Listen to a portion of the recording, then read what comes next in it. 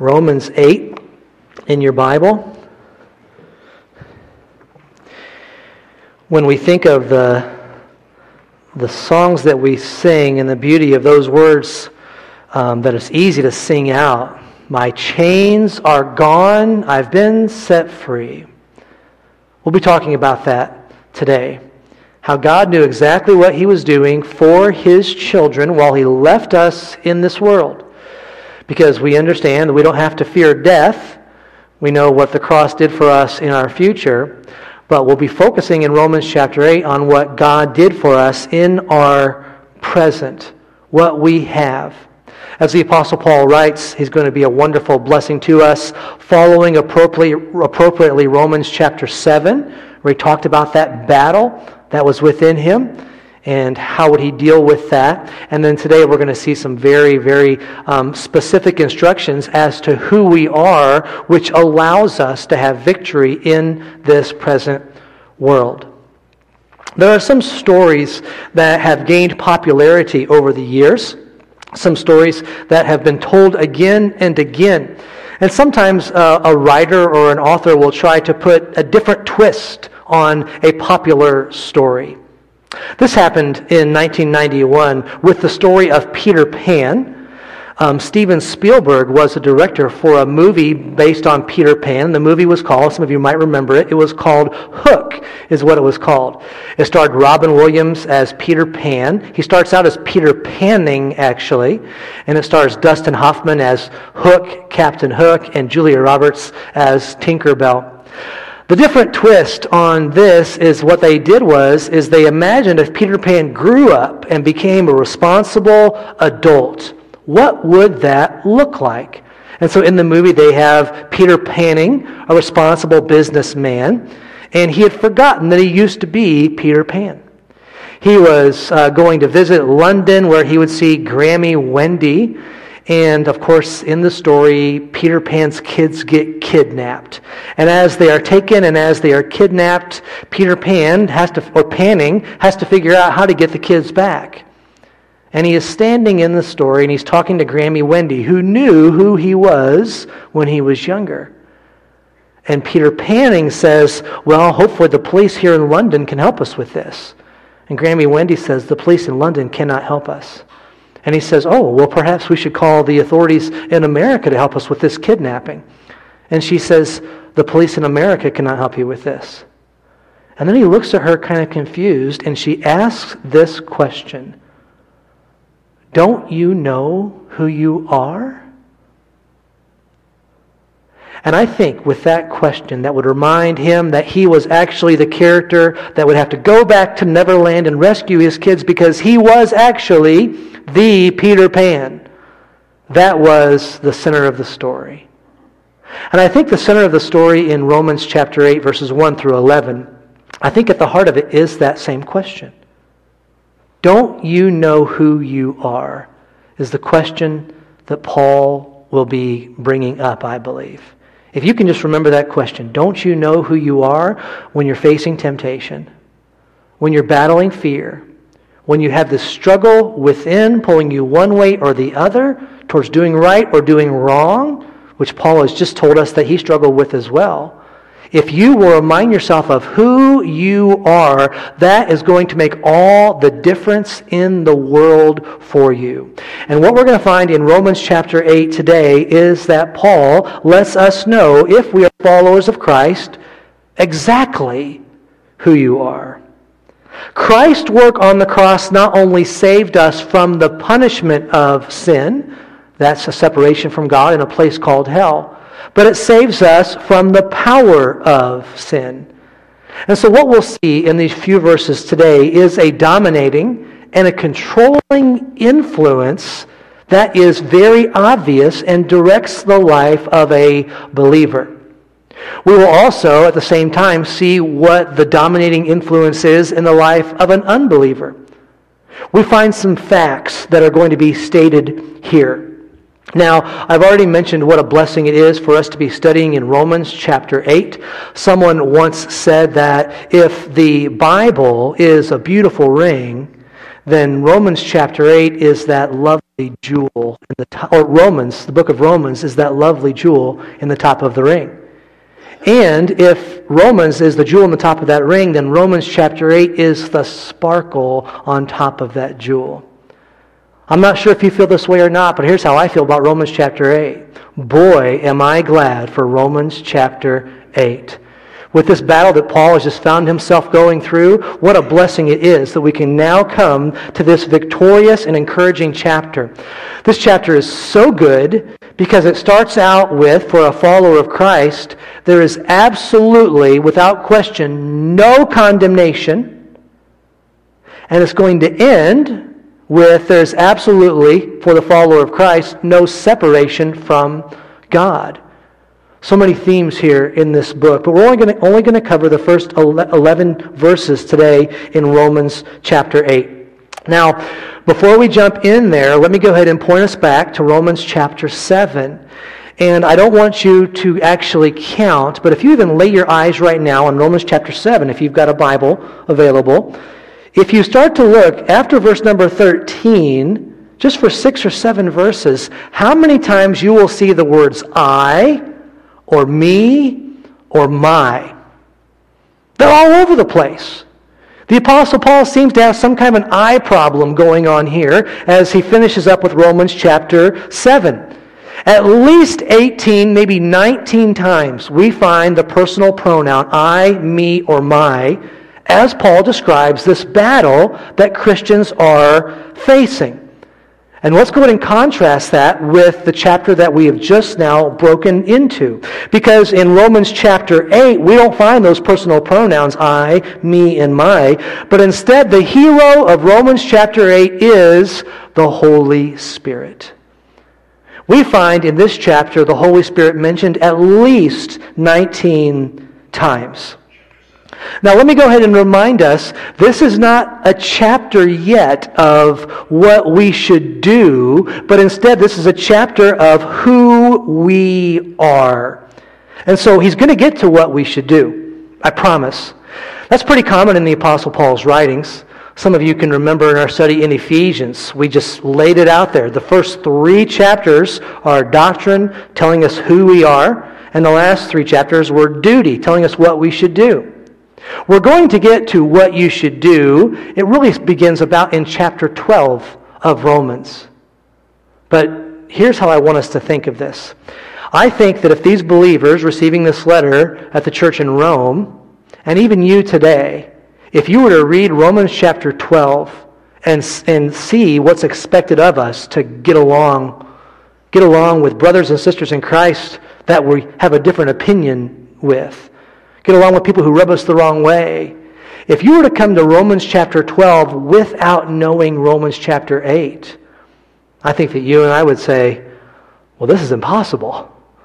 This cannot humanly be done. And you'd be right by saying it cannot humanly be done. And that's why we have, as the hero of Romans chapter 8, the Holy Spirit. And so what we're going to find today, these are facts about you if you're a follower of Christ. And these are also facts about you if you are not a follower of Jesus Christ. A couple different groups that we're going to see described in detail. Let's go ahead and read the first 3 verses of Romans chapter 8. There is therefore now no condemnation for those who are in Christ Jesus. For the law of the Spirit of life has set you free in Christ Jesus from the law of sin and death.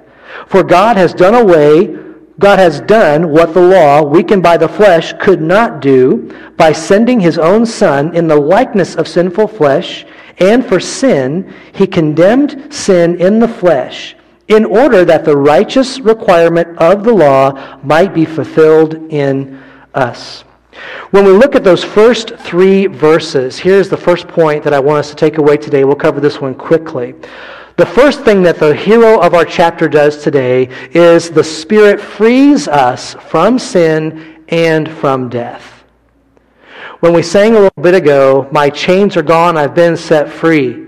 That doesn't necessarily point my mind to think about heaven per se, but those chains point me to think about the sin that I would struggle with daily. And the reason that we can never be condemned is because we have been set free from the punishment of sin. But listen, right on the heels of Romans chapter 7, if that resonates with you, the things that you don't want to do, you do. The things that you're doing, you don't want to do. If that resonates with you, then what we understand is we have also been released from the chains of sin. That's what he's saying here. And so this is not necessarily a what can you do, but this is a who you are. It is settled for the follower of Jesus Christ. The authority of sin no longer has dominance in your life. That is a fact. The mastery of sin in a person's life no longer is there. And the power of sin is no longer the dominant power in your life. I like that word dominated when we look at this passage here. Because everyone in this world is dominated by something. If we want to use his words, we can say dominated by the Spirit or dominated by the flesh. And if you're a follower of Christ today, this tells you, it's not necessarily a choice you have to choose. This is saying you are in the Spirit. That is a fact. Which makes me say, boy, am I glad for Romans chapter 8. And if you're struggling with this idea of thinking that you have to sin, I cannot help but do that. I've been doing that for years. I can't get victory over that. If that is you today, I want to let you know the Apostle Paul is telling you that's not you. You are not defined by sin. You are dominated by the flesh. Now next, we're not going to answer the question, don't you know who you are? But in just one half of one verse, we're going to see the answer to the question, don't you know what you can do? We've been discussing the law in the previous chapters. Look with me in the first part of verse 4. In order that the righteous requirement of the law might be fulfilled in us. Hold on. Is he saying we can keep the law? What God has done by allowing us to live in the Spirit and by saving us is God allows us to do good works for the right reason. For the glory of our God. You see, one of the reasons why God saved you is so that you can do what is right. And when we think about doing what is right, sometimes we think of rules, commandments, laws. And those words automatically give us kind of a negative picture when we think of them, just by the title themselves. But for the one who is in the Spirit, you need to think of fulfilling God's law in a different way. You see, for us to obey God, to produce good fruit, to fulfill what He's asked us to do in the Spirit is not a painstaking thing. The rules that God has given should not be something that we despise. In fact, God changes our heart in the fact that when you become a follower of God, you are going to want to be more like God. You're going to want to be Christ-like. And that means you're going to be looking at God's character. It can be helpful for us to think of the law of God in this way, because laws, the expression laws are made to be broken. We shouldn't be thinking of that when we think of God's laws. And it's helpful if we think of the law of God as this. If we think of it as a holy transcript of God's character. So when you think of God's law, just imagine this is a transcript of God's holy character. And you're not going to despise God's holy character. In fact, if you know Him, you're going to love His holy character because that means He is merciful. And that means you have been on the receiving end of His mercy. So don't think of these laws as something to be despised, but instead God changes us and He makes us thirsty for His holiness. If you are a follower of Christ today, God has made you with a thirst to know Him better, to obey Him better. He's given you a motivation and He's giving you an ability. And so if you're struggling, like Paul did in Romans chapter 7, I would ask you, don't you know who you are? Don't you know, daughter of God? Son of God? Don't you know who you are? You are in the Spirit. The Holy Spirit gives the desire, and then the Holy Spirit, we find here in Romans chapter 8, He energizes us to obey. Gives us the ability to do these things, not for anything for ourselves, nothing self-motivated, but simply for the glory of God. Whether therefore you eat or drink or whatsoever you do, do all to the glory of God. And this is going to be a main difference between believers that practice good things and unbelievers who will practice some things that have a good look to them. We cannot make the argument that people who are not saved don't do some good things sometimes. But what we have to do is we have to understand what the motivation is. I'm not saying they have something sneaky up their sleeve, but oftentimes it might be just for self-satisfaction. They might be doing something so that they're pleased because they were honest or they did a good work. It might be for self-preservation. And so there's no doubt that you know people that are not believers and they do some good things sometimes. It comes down to the motivation. And the motivation for you and the motivation that is only available to you as a follower of Christ is that you do these things because God has saved you. And now you want to glorify Him with your life. Not only is our ability to obey different, but our motivation is different. Let me give an illustration to help explain this further. When a wife is faithful to her husband and a husband is faithful to their wife, the main driving force behind that typically is not because there's a law or a rule saying they have to do that. That's not common with most good marriage relationships. The only reason they're staying faithful is because there's a rule saying they have to be faithful. Now, I will admit that I took a vow before God and witnesses one day to be faithful. And I also study God's Word and I see His command to be faithful. But that's not the driving force for why a spouse should be faithful. Let me further illustrate. Let's say that Tina gets the notion in her mind that she wants to write me a note every day. And so she comes and she tells me that. She says, Jeremy, I want to let you know I'm going to write a note just for you. This isn't for anybody else. It's just for you. I'm going to write this note and fold it and just tuck it away in your pocket. And when you're away from me sometime today, just take out that note and read that and see what it says. Well, I'd probably be thinking I was doing a pretty good job that week as being a husband, right? Wow! Man, a note just for me. This is going to be awesome. What's it going to say? And so let's say we get through the first day. And I go and I'm throughout my day and I remember, oh, that's right. I've got that note from my wife. And let's say I take it out of my pocket and I open it up and I read it. And that note from Tina says, "Thou shalt not commit adultery." Just like that. Now, I get it. Is she right? Yeah, she's right. Got the verses there in Exodus 20 to prove it. Having said that, is that the kind of love note that I am looking for? No. I don't want her to have to tell me the rules. Why is it that I am going to be faithful to my wife? It is because I love her. And if you've been in a relationship, you can understand this. The reason why you want to do that, to be faithful, become more like them, whatever it might be, with our relationship with God, be more like God's holy character. The reason you want to do it is not because thou shalt. It's because you love Him. And a wonderful takeaway for us. I'm going to give you an early takeaway. If you're taking notes, write this down.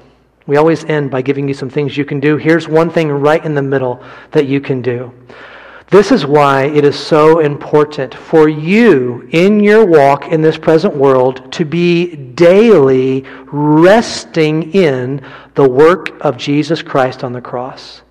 You need to be, listen to every word that I say, daily resting in the work of Christ on the cross. We must be doing that. And if we are doing that, we will understand that it is not because I am afraid God's going to strike me with lightning or because there's going to be some kind of a terrible consequence. That is not what is driving me to do the things that I do. If I am in the Spirit, I am going to be driven to do these things out of my love for God, daily understanding that God gave His Son as a sacrifice for me. Daily remembering that Jesus Christ said, not my will but thine be done. And He went to the cross and bore my sins in that horrible crucifixion. Daily thanking God for the ministry of the Holy Spirit that gives me power. We must do this daily, and this will drive us in our walk with Him. And so when we look at God and what He has done, it is important for us to rest in the finished work of Christ on the cross. A few practical ways that you can do this. Obviously, you can do this through prayer. If you're not sure how to start your prayers, let me encourage you. Thank God for the work of Jesus Christ on the cross right off the bat. Dear God, thank you that you hear my words today because of what Jesus did on the cross. Thank you that even though I face these stresses and these troubles today, I don't have to live in those stresses and troubles because of the work of Christ on the cross. Daily live in the work of Christ on the cross. Also, you can practice this through the Word of God. Make it a regular time that you're looking at the crucifixion of Christ and the resurrection of Christ. It's been said that there is a scarlet thread that runs through every part of the Bible, and that scarlet thread is the work of Jesus. And that's a beautiful way for us to live. And then if you're like me, you can also do this through song. Maybe before you get into God's Word or before you pray, you want to sing a song. For me, I've got a little device, and I press a button, and it sings a song for me. In fact, they're just great singers, and I can choose several ones. Allow yourself to be reminded of the work of Christ on the cross every day. And as you're doing it, you might say to yourself, boy, am I glad for Romans chapter 8. All right, let's go ahead and look at the last thing here. In the last section, which is verses 5 through 11, so it's the biggest part we're going to cover, what we see is two kinds of people. Now, if you still want to make the argument that Paul is telling us to do something here, and you might see the word set your mind, so this is something to do, let me go ahead and ask you to read this portion with this in mind. As we read these verses, Paul is describing two different kinds of people. And so you need to tell yourself, am I that kind of person or am I that kind of person? He's going to describe the ones that are in the flesh and the ones that are in the Spirit. So let me go ahead and read verses 5 through 11. And you decide if this is a fact or if this is a choice. For those who live according to the flesh set their minds on the things of the flesh. But those who live according to the Spirit set their minds on the things of the Spirit. For to set the mind on the flesh is death, but to set the mind on the Spirit is life and peace. For the mind that is set on the flesh is hostile to God, for it does not submit to God's law. Indeed, it cannot. Those who are in the flesh cannot please God. You, however, are not in the flesh, but in the Spirit, if in fact the Spirit of God dwells in you. Anyone who does not have the Spirit of Christ does not belong to Him. But if Christ is in you, although the body is dead because of sin, the Spirit is life because of righteousness. If the Spirit of Him who raised Jesus from the dead dwells in you, He who raised Christ Jesus from the dead will also give life to your mortal bodies through His Spirit who dwells in you. Let me just point out the second word in verse number 5 and the first word in verse number 9 for the two groups. Paul says in verse number 5, for those who live according to the flesh, and then he changes tone in verse 9. You, however, are not in the flesh. The Spirit is something that we are seeing here that God is working with for us to have daily victory. And what we find here, for those of you who are taking notes, is the Spirit changes our nature. The third point is the Spirit changes our nature.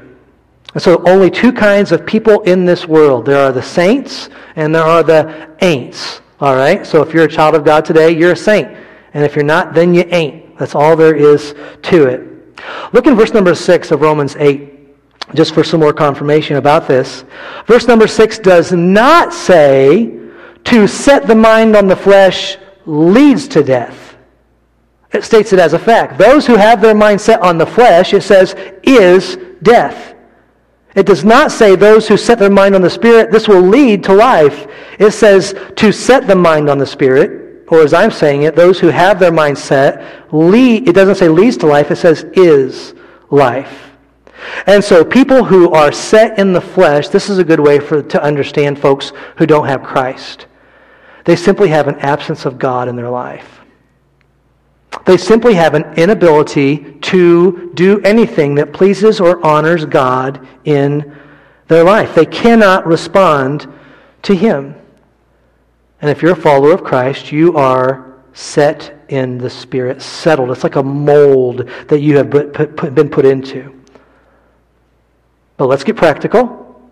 Some of you will say, but I still struggle. Yes, I'm in the Spirit, but I still have conflict. And the conflict within is actually generated by this difference, because you've been made something. When you became a follower of Christ, you have been made something in this present world that conflicts with this present world. You live in a world that is dominated by sin, and that's why when you have a newness of life, there is going to be a struggle. And if I can just use the word flesh, we see here very clearly in these 11 verses that if you're a follower of God, you are not in the flesh. But if I can take you back to chapter 7 and verse 18, the Apostle Paul says that the flesh is still in me, in part. Nothing good is done in my flesh, he says. So as long as we are in this present world, there will still be a struggle. And if you're struggling today, I want to ask you the question. Don't you know who you are? Look at what Paul is saying about you. Don't you know who you are?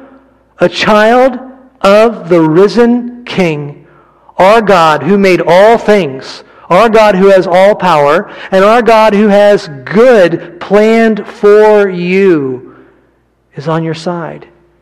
And that is who holds you in His hand on this day. People who are set in the flesh, they need a Savior. They need Jesus Christ. Fact, we are not in the flesh. Even though we still can choose to disobey, we're not dominated by that. Let me use this illustration. Some of you maybe swam in a pool recently, or when you were a kid, that was a round pool. Most of the pools that I've swam in were round pools that were at somebody's house. There's a great trick you can do when you're swimming in a round pool like that. If you've got 2 or maybe 3 or 4 people, what you can do in that pool is you can get on the outsides and space out and start to walk in a circle to get that water moving with you.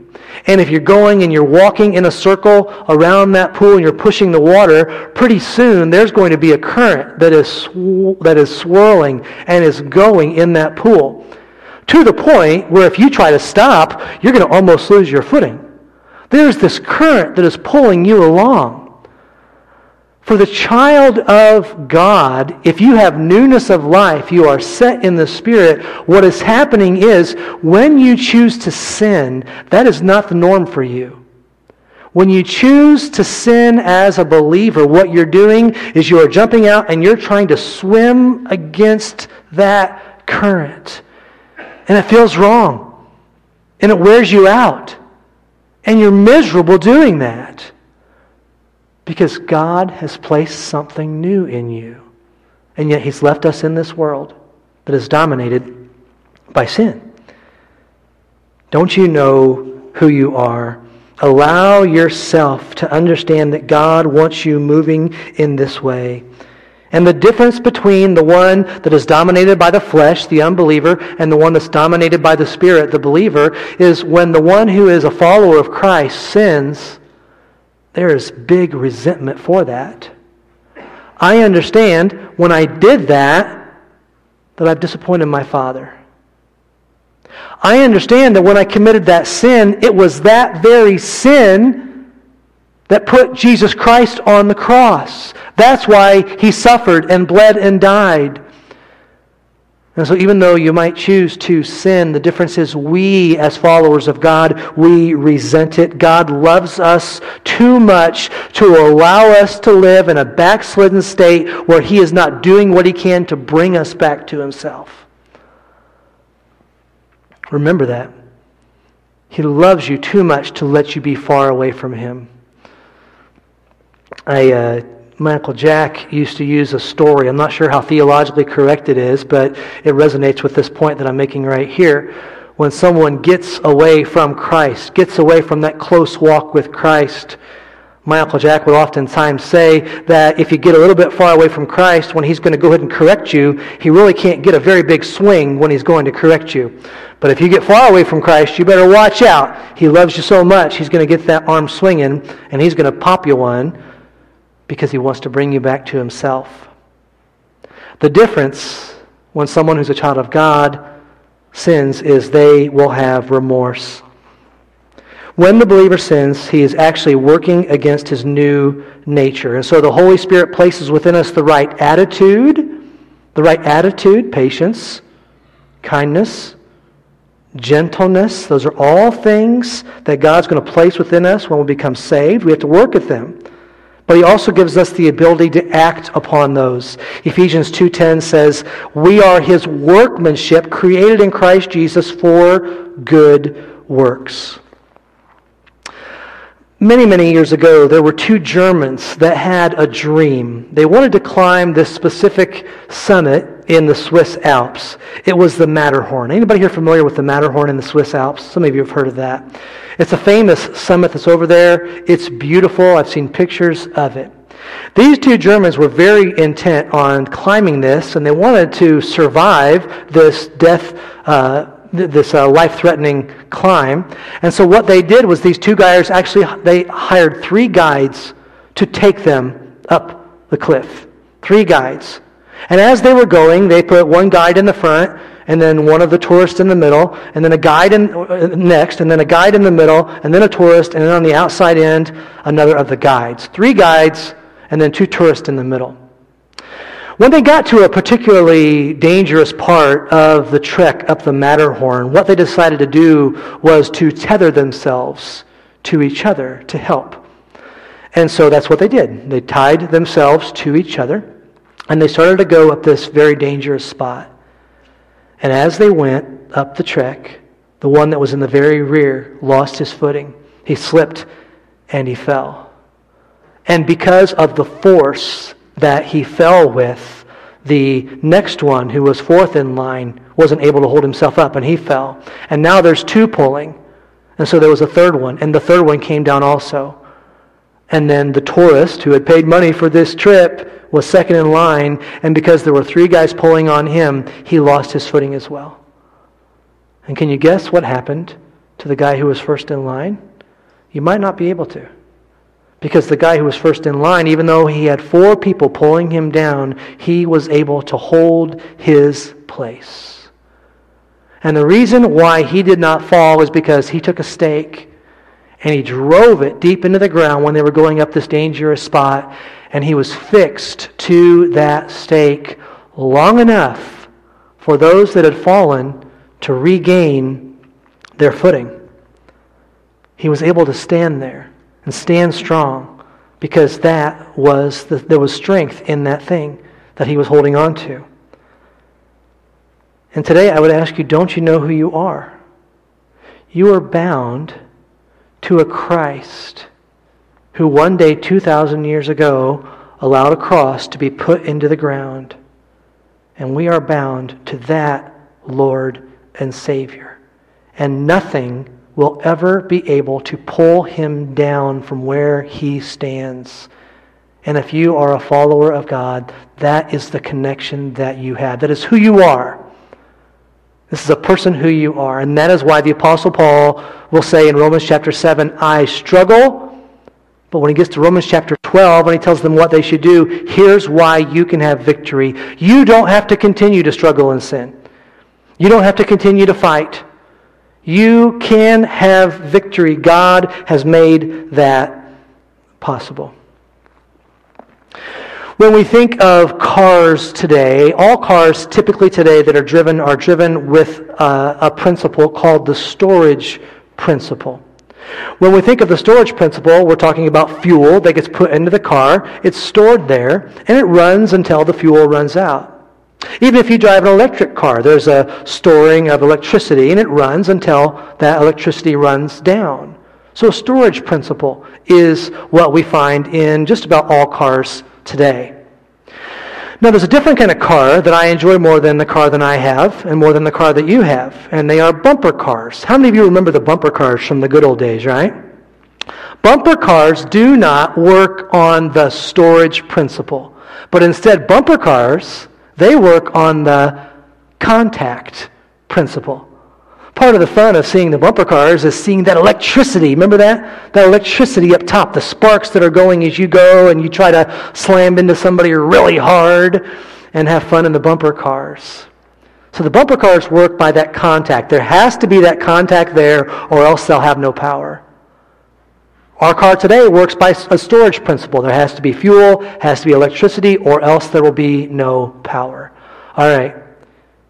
Here's the takeaway for us, and here's the application from that picture. Which one of those does the Christian live by today? The storage principle or the contact principle? Well, it's a trick question because the answer is both. We live by both. We live by the contact principle, which is what we're finding out in Romans chapter 8, verses 1 through 11. There is therefore now no condemnation to those who are in Christ. And if you're a follower of God today, God took you in His hand, and there is no power, no strength, no anything that can take you out of the Father's hand. There's always that contact. Boy, am I glad for Romans chapter 8. Remind yourself of that contact, and nothing can take it away. But then very practically, there is the storage principle, which is going to come as we feed on God's Word, as we serve others, as we produce the fruits of the Spirit. These are things that are going to help us go along in our journey. And it will give us wonderful power to go through our life, to go through this world, so that people who are around, who might be doing some good things, but when they see that you don't stop doing those good things because you're going to miss out on maybe what they thought was coming to you, they're trying to figure out why you live the life that you live. And we are able to live in a way where God is honored and God is glorified. And we will look at Romans chapter 8 and we will understand who we are. Because you are changed. You are redeemed. Bought with the precious blood of Jesus Christ. And it is for that reason that we will not have condemnation, that we will never have separation, and why we can have victory for every battle that we will face in this present world. Let's pray. Heavenly Father, when we look to you, we thank you that your power is enough to save us. We thank you that your plan included my name, the name of all of those who would call out for salvation. And there's no limit. We praise you that salvation is available to all men and all women. We thank you for your patience and for your mercy. Would you allow us, Lord, to be looking at your character, seeing exactly what that character is so that we can be like that. Not resenting that we have to act a certain way, but blessed that we can be more like you so that you are glorified and honored. With heads bowed and eyes closed, no one looking around, in just a moment the piano is going to play and we're going to give you a chance to pray. A couple different categories that we'd like to ask you to pray about. If you're here today and you've never accepted Christ as your Savior, you can, even where you are sitting, call out to God for forgiveness and salvation. Jesus Christ died on the cross for your sins, and if you will just ask Him to forgive you and to make you His child, He'll make you His daughter or His son. It's as simple as that. All you have to do is ask and He'll forgive you. And then if you're here today and you're still living in Romans chapter 7, you've kind of stopped and said, well, Paul had those struggles, and so I'm going to have them too. I want to encourage you to pray about what you might struggle with, and then turn the page to Romans chapter 8. Because God has made a way for you to have victory. You can choose to not obey, but that's not your default setting. Let me encourage you, even if you're struggling, understand that there is a direction, there is a current that is flowing. Allow yourself to naturally be going after God, and don't try to fight against Him. It is His way, it is His plan for you that's going to give you joy and peace. Take just a moment to pray this morning.